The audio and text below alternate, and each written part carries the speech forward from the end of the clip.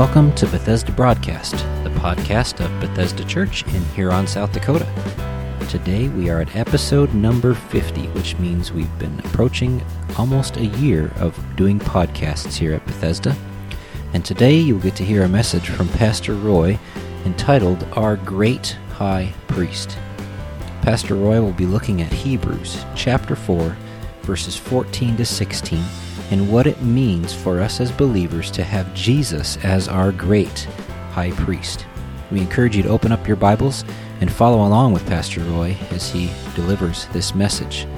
We will be jumping in a couple minutes into Pastor Roy's message due to some technical difficulties with our sound this past Sunday. We hope you enjoy the message from Pastor Roy at Bethesda Church.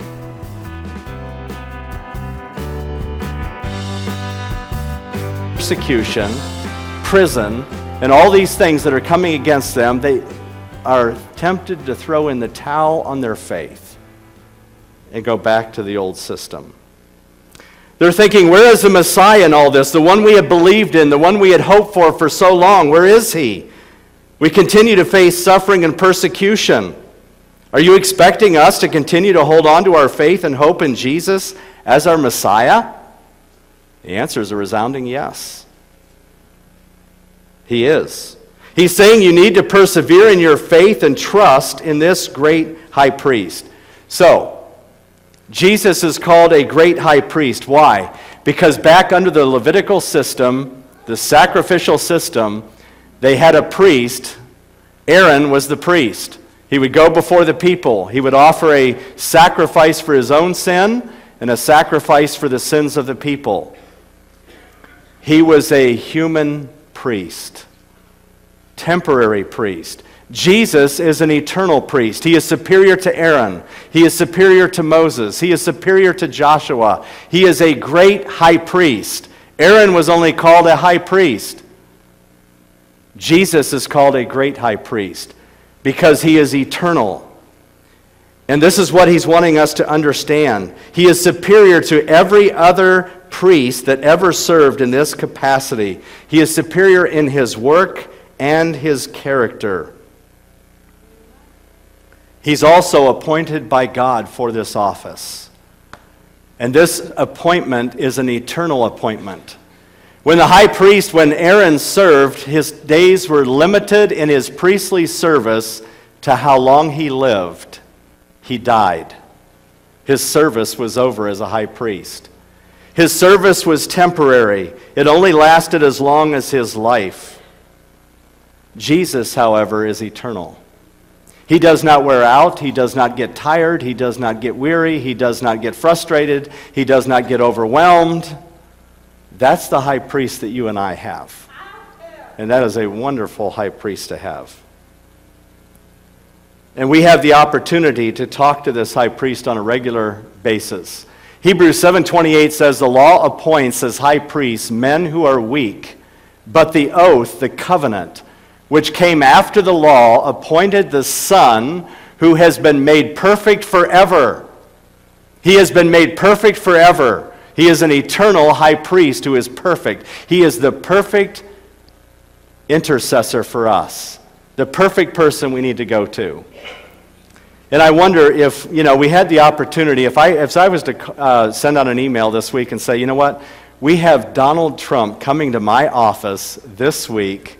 You can set up an appointment to meet with him personally and sit down and talk with him and share with him your financial needs. And he will have his checkbook with him and a pen. And you just come in and you just share whatever financial need you have, and he's going to write you a check and he's going to take care of it. And do you think you would come in with confidence? Oh my goodness, you'd be like, where do I start? And you would just come in and sit down and you would be absolutely free to share with him. And he says, you know what, as a matter of fact, when I leave this office, I'm going to give you my personal cell phone number, and you can call me anytime you want and tell me what your financial need is, and I'll have my checkbook handy. And I'll always take your call. Wow. We would walk out of here excited. We would walk out of here with a spring in our step and be so excited that Donald Trump, I've got him in my back pocket. He's going to write checks and cover all my needs. Do you know that's the high priest that you and I have? You say, wait a minute, I got some bills that I haven't paid. I'm just saying the high priest is there to meet every one of our needs according to his riches and glory. This is the high priest that we have. That's why he's called the high priest. Secondly, he has gone through the heavens. Jesus entered the presence of God when he went into heaven. The priests of Aaron were limited in their service by time, space, and energy. Jesus is not limited in his service by space, time, or energy. He is global. He ministers to all people groups at all times, in all places, in every situation. He is not concerned about the Dow Jones, or what's happening on Wall Street, or how many whales are going to be saved in the next 5 years. He's not stressed out about that. He's not even stressed out about ISIS, believe it or not, because he knows what they're doing, and he's in perfect control. That is our high priest, and to me that is a wonderful thing. In a world that is chaotic and crumbling and falling apart, we have a high priest who is holding it together.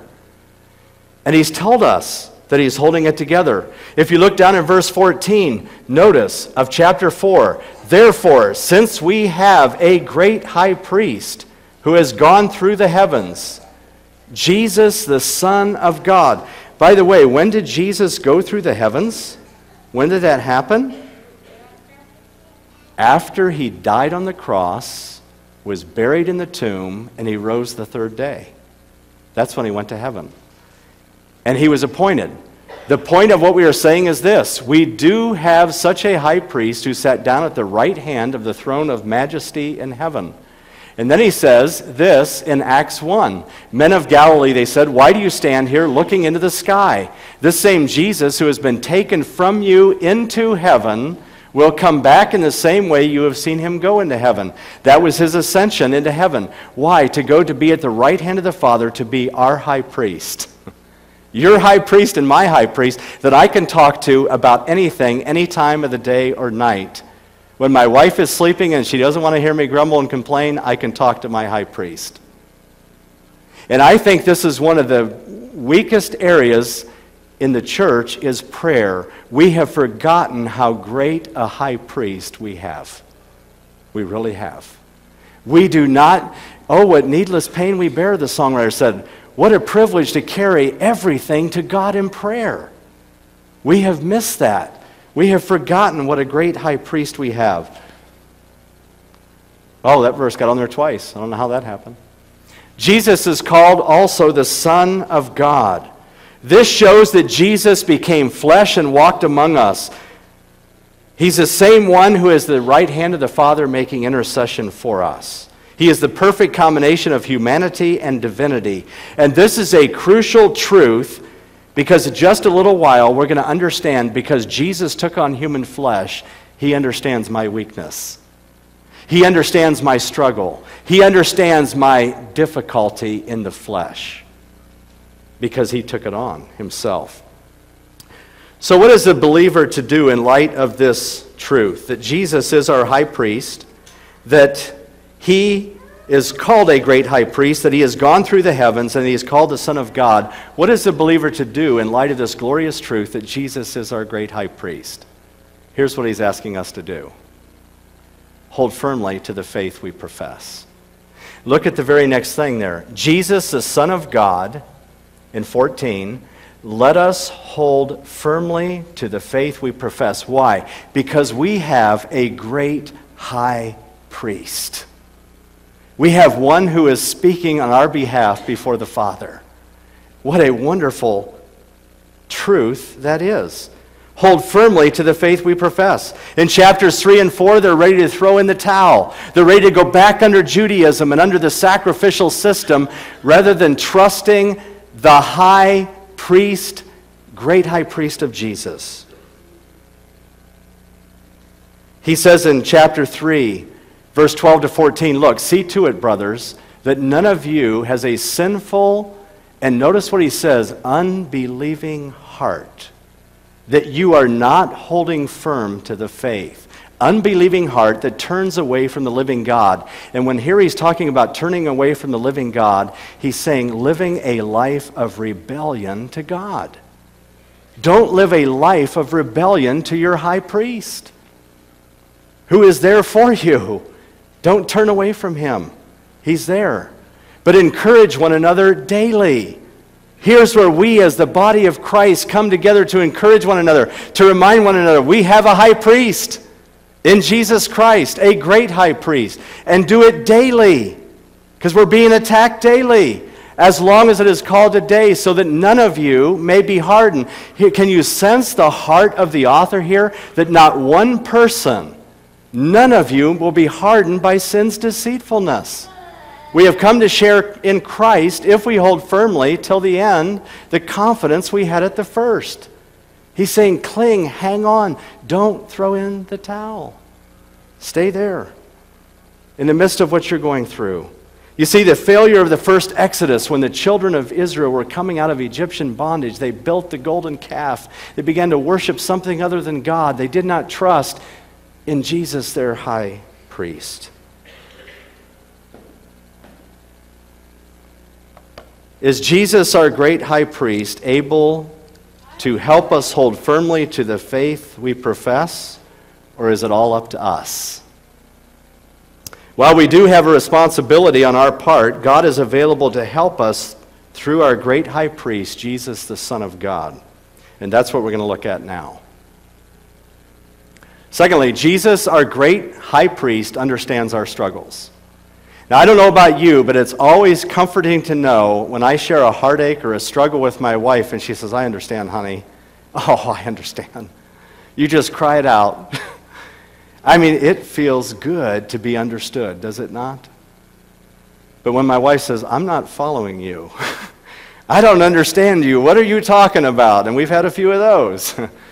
That doesn't feel too good. Then somehow we got to get down to that level and to where we can communicate. But when I have a high priest who understands every struggle I have, don't you have friends that sometimes you talk to them and like, they don't know what I'm going through. They don't understand what I'm feeling. They don't understand what I'm thinking. They don't understand the rejection I'm going through right now. They don't understand the heartache. They don't understand what I'm going through. You have a high priest, a great high priest who does. Jesus has the ability to sympathize with our weakness. What does it say in verse 15? For we do not have a high priest who is unable to sympathize with our weaknesses. He's saying we don't have one who is unable, we have one who is able. He is able to understand my weakness, my struggle. He has a heart of compassion. All I have to do is go to the Gospels and read who was Jesus attracted to in the Gospels. The weak, the sick, the lame, the blind, the deaf, people who couldn't do anything for themselves at all, Jesus was attracted to. And what did he do? He helped them in their weakness. Did he not? That's what he wants to do for you and I. And that's what I appreciate about my great high priest, that he is there for me to help me in my weakness. Because I have a lot of them. And God's able to help me through them. Jesus is trying to show us through the Gospels that we are lame, we are blind, we are deaf, we cannot do anything apart from Jesus, our great high priest. He's able to identify with my faults, my failures, all of my human struggles. Secondly, Jesus was tempted in every way just like we are. You can say whatever you want that people don't understand what you're going through, and that may be true. There may be not another human being that fully comprehends your stress and your struggle. But I can tell you one who does, because he knows every cell of your body. He knows every thought before it ever gets to your tongue or my tongue. And he cares. He cares about us. I appreciate that. He understands my temptation and my struggle. He faced every kind of temptation you and I will ever face, and he was victorious over. If we went back to Matthew chapter 4, we would see when Jesus was in the wilderness and he was tempted of the devil, turn these stones into bread. When did Satan tell him to do that? After he had fasted for 40 days. Talk about temptation. Man, we would be dying. We'd kill somebody for a piece of bread. And yet Jesus went through all that. Cast yourself down off this temple. God will protect you. And putting him to a test. Fall down and worship me, and I'll give you all these kingdoms of the world. Jesus faced all that, the lust of the flesh, the lust of the eyes, and the pride of life. And he was victorious. And because we have a victorious great high priest, he can make you and I victorious as well. There is no temptation, the Bible says, that has taken us but that which is common to man. But God is faithful. He will not allow us to be tempted above what we are able, but will with the temptation do what? Make a way of escape that we may be able to bear it. God has made a way of escape for us in temptation. That's encouraging. Very encouraging. See, Jesus was tempted just like we are. Look what it says here in Hebrews 2:17. For this reason, he had to be made, Jesus, like his brothers in every way, in order that he might become a merciful and faithful high priest in service to God, and that he might make atonement for the sins of the people. He was able to do that. He was made just like us in human flesh, so that he would understand our struggle perfectly. That's why men and women will never understand each other, right? I mean, men don't think like women don't think like men, and we're not going to understand the struggles of one another. So we have that tension sometimes. We'll save the rest of that for another sermon. But it does happen, doesn't it? But Jesus faced hunger, he faced loneliness, he faced rejection, he faced disrespect, he faced desertion of his disciples, but he never yielded to temptation one time. That is our great high priest. What a faithful high priest that we have.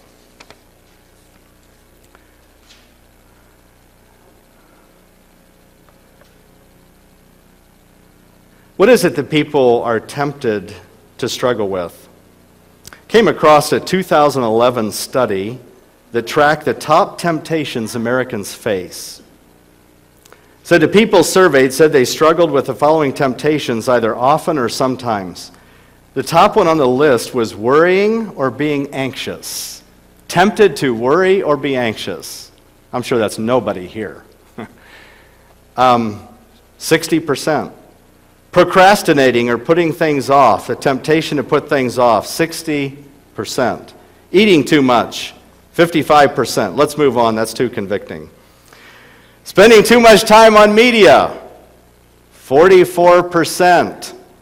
Being lazy, 41%. Spending more money than they could afford, 35%. Gossiping about others, 26%. Being jealous or envious of others, 24%. Viewing pornography or sexually explicit material, 18%. Abusing alcohol or drugs, 11%.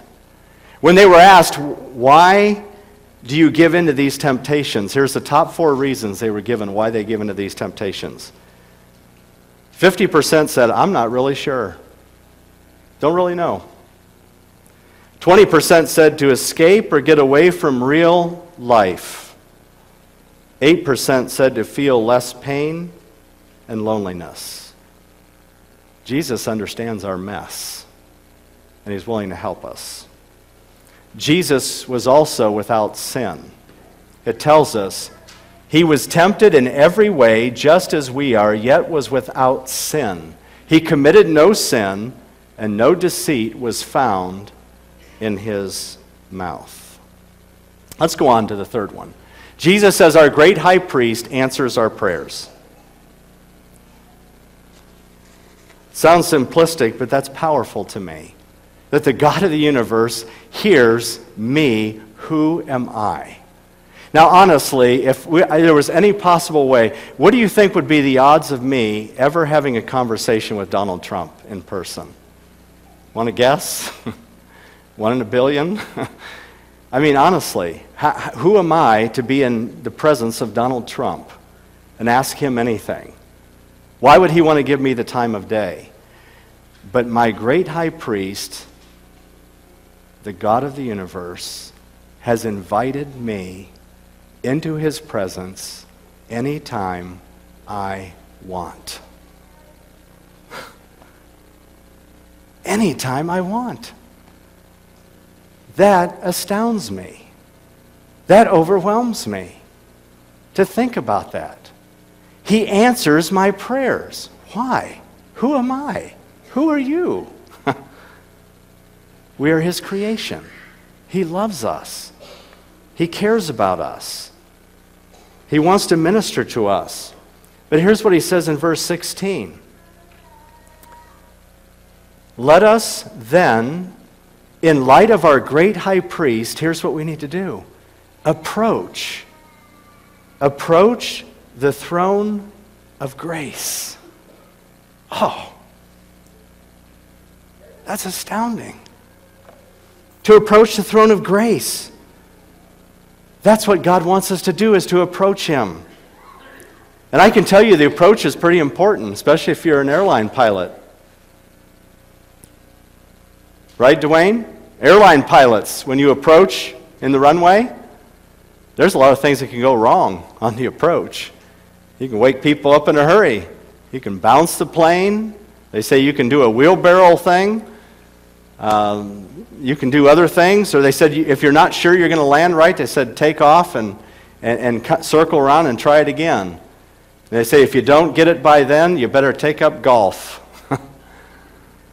I thought that was interesting when I was reading about that. To know how to land is pretty important. How you and I approach God, listen to this carefully, how you and I approach God tells me what I really believe about God. Isn't that true? If I don't approach him at all, or if I approach him very little, I really don't have much faith in this God. He's telling me, if I approach God with this attitude, that it doesn't really matter whether I pray or not, it doesn't really make that much difference, que sera, sera, whatever will be, will be. If that's my approach, you don't understand the great high priest in Jesus Christ. Some people have this fatalistic mindset that holds this belief that what will happen has already been decided and cannot be changed. And they're just fatalistic. Garbage. The God of the universe is interested in my prayer and yours. But the Bible goes on to say in Hebrews 11:6, without faith, it is impossible to please God, because anyone who comes to him must believe that what? He exists.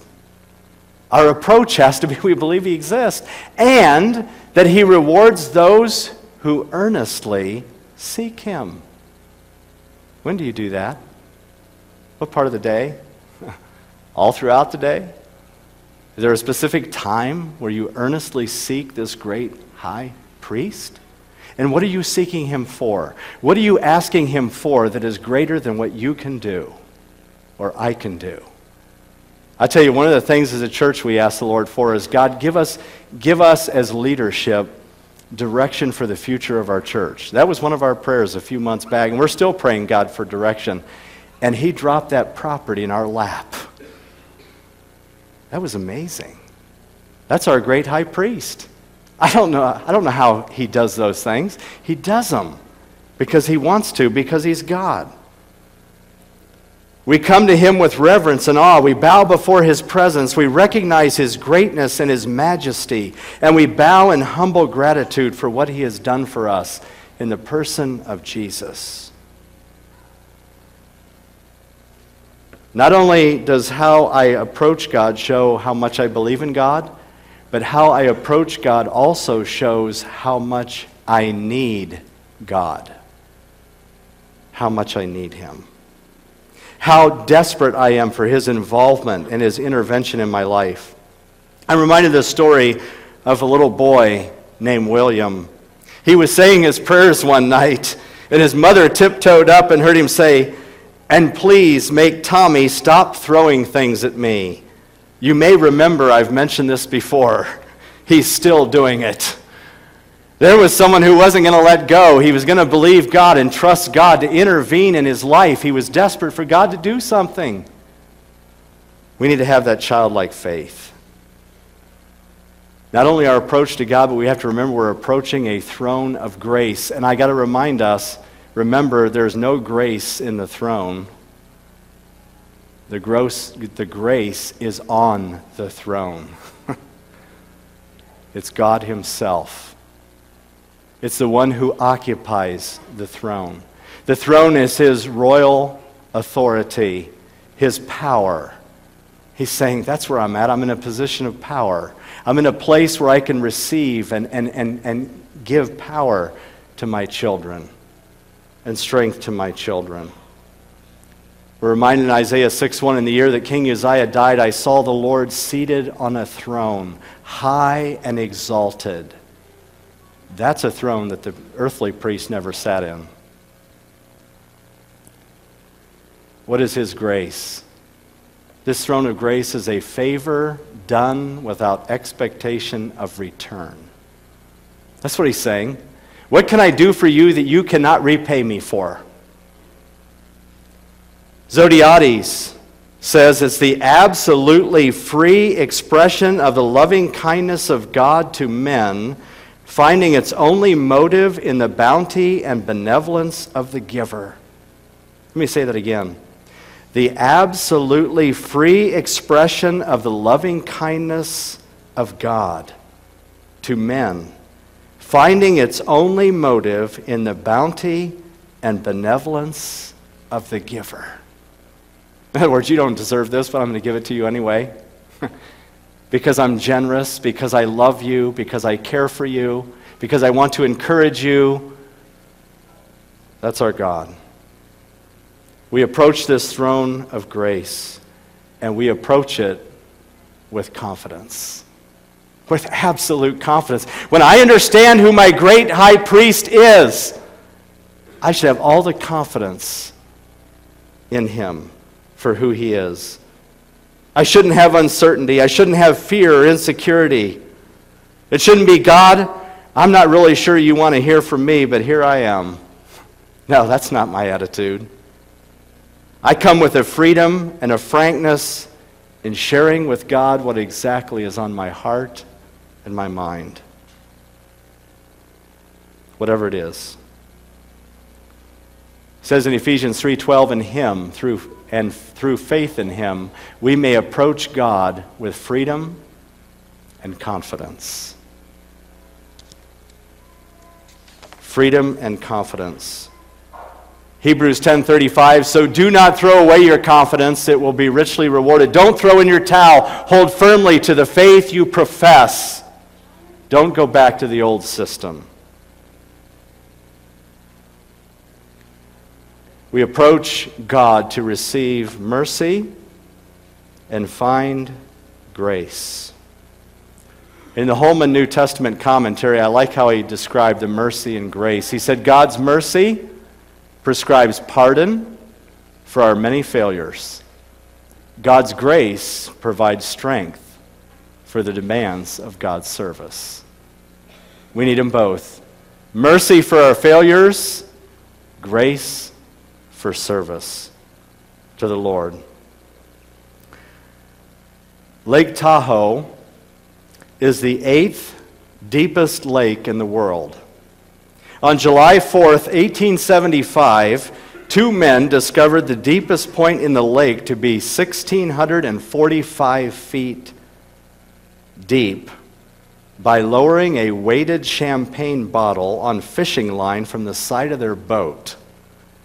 Following the invention of sonar, soundings by the National Oceanic and Atmospheric Administration confirmed that depth. Lake Tahoe is so large, if the lake, they said, were tipped over, its contents would cover California in 14.5 inches of water. Tahoe could provide every person in the United States with 50 gallons of water per day for 5 years. The evaporation from Tahoe over the course of 1 year could supply a city the size of Los Angeles for 5 years. And Lake Tahoe, listen, is a small lake. compared to Lake Superior, which is 120 times larger, or the world's largest lake, the Caspian Sea, which is 576 times larger than Lake Tahoe. Our use of water from that lake could never be exhausted. Neither will you and I ever exhaust the mercy and grace of our great high priest. So why not come before him and beg and ask big? Let's stand for a word of prayer.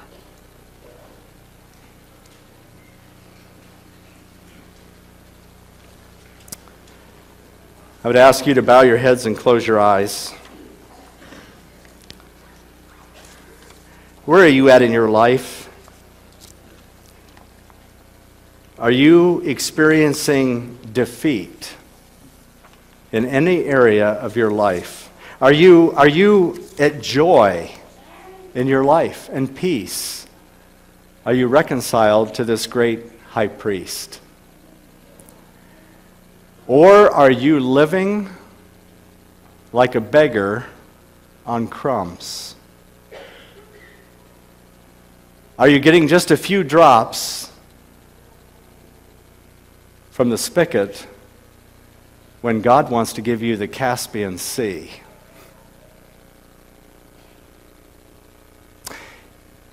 Do you know the Lord Jesus Christ is your personal Savior? Was there a time in your life where you look back in your history of your life and you remember the time and the place where you said, you know what, I remember when I was convicted of my sin and I realized that I was at odds with God and I felt guilty over my sin and I needed to confess that sin to God, and I confessed it, and God forgave me and came into my life and made me a new person. Notice I didn't say a word about baptism. I didn't say anything about good deeds. I didn't say anything about going to church. I didn't say anything about reading the Bible or praying. Those all come later. My personal relationship, the foundation of it is accepting Jesus Christ into my life as Savior and Lord. Have you done that? If you haven't, I invite you to invite him into your life today. If you are convicted that you are a sinner before God, you are helpless and you are weak and you cannot get rid of your sin yourself, this is the day of salvation for you. And I encourage you to invite the Lord Jesus Christ into your life to forgive you of your sin and make you a new person in Christ. For those of us who are believers, what a reminder that we have a great high priest in Jesus Christ, who is sitting at the right hand of the Father, who is waiting for you and I to come before the throne of grace and to beg him in our weakness, in our struggle, saying, God, I need you. For this, for that, for whatever. I've got this financial need, God. I need your help. I've got this challenging child, God. I need your help. I've got this coworker, God, that is driving me bananas. God, I need your help. God, I've got a physical ailment. It just is so discouraging. I need your help. He's there for us as our great high priest. If you have questions about how you can have a relationship with this great high priest, I'll be shaking hands at the back of the door. I would invite you to come by and speak with myself or somebody else. But please, if God is dealing in your heart and you have questions about that, would you please seek someone out before you leave today? Let's bow together for a word of prayer. We hope you've enjoyed today's message. If you would like to know more about Bethesda Church, you can check us out on the web by going to our website, which is BethesdaMB.org. That's Bethesda, M as in Mary, B as in boy.org. Or check us out on Facebook by searching for Bethesda Church of Huron. Have a blessed day.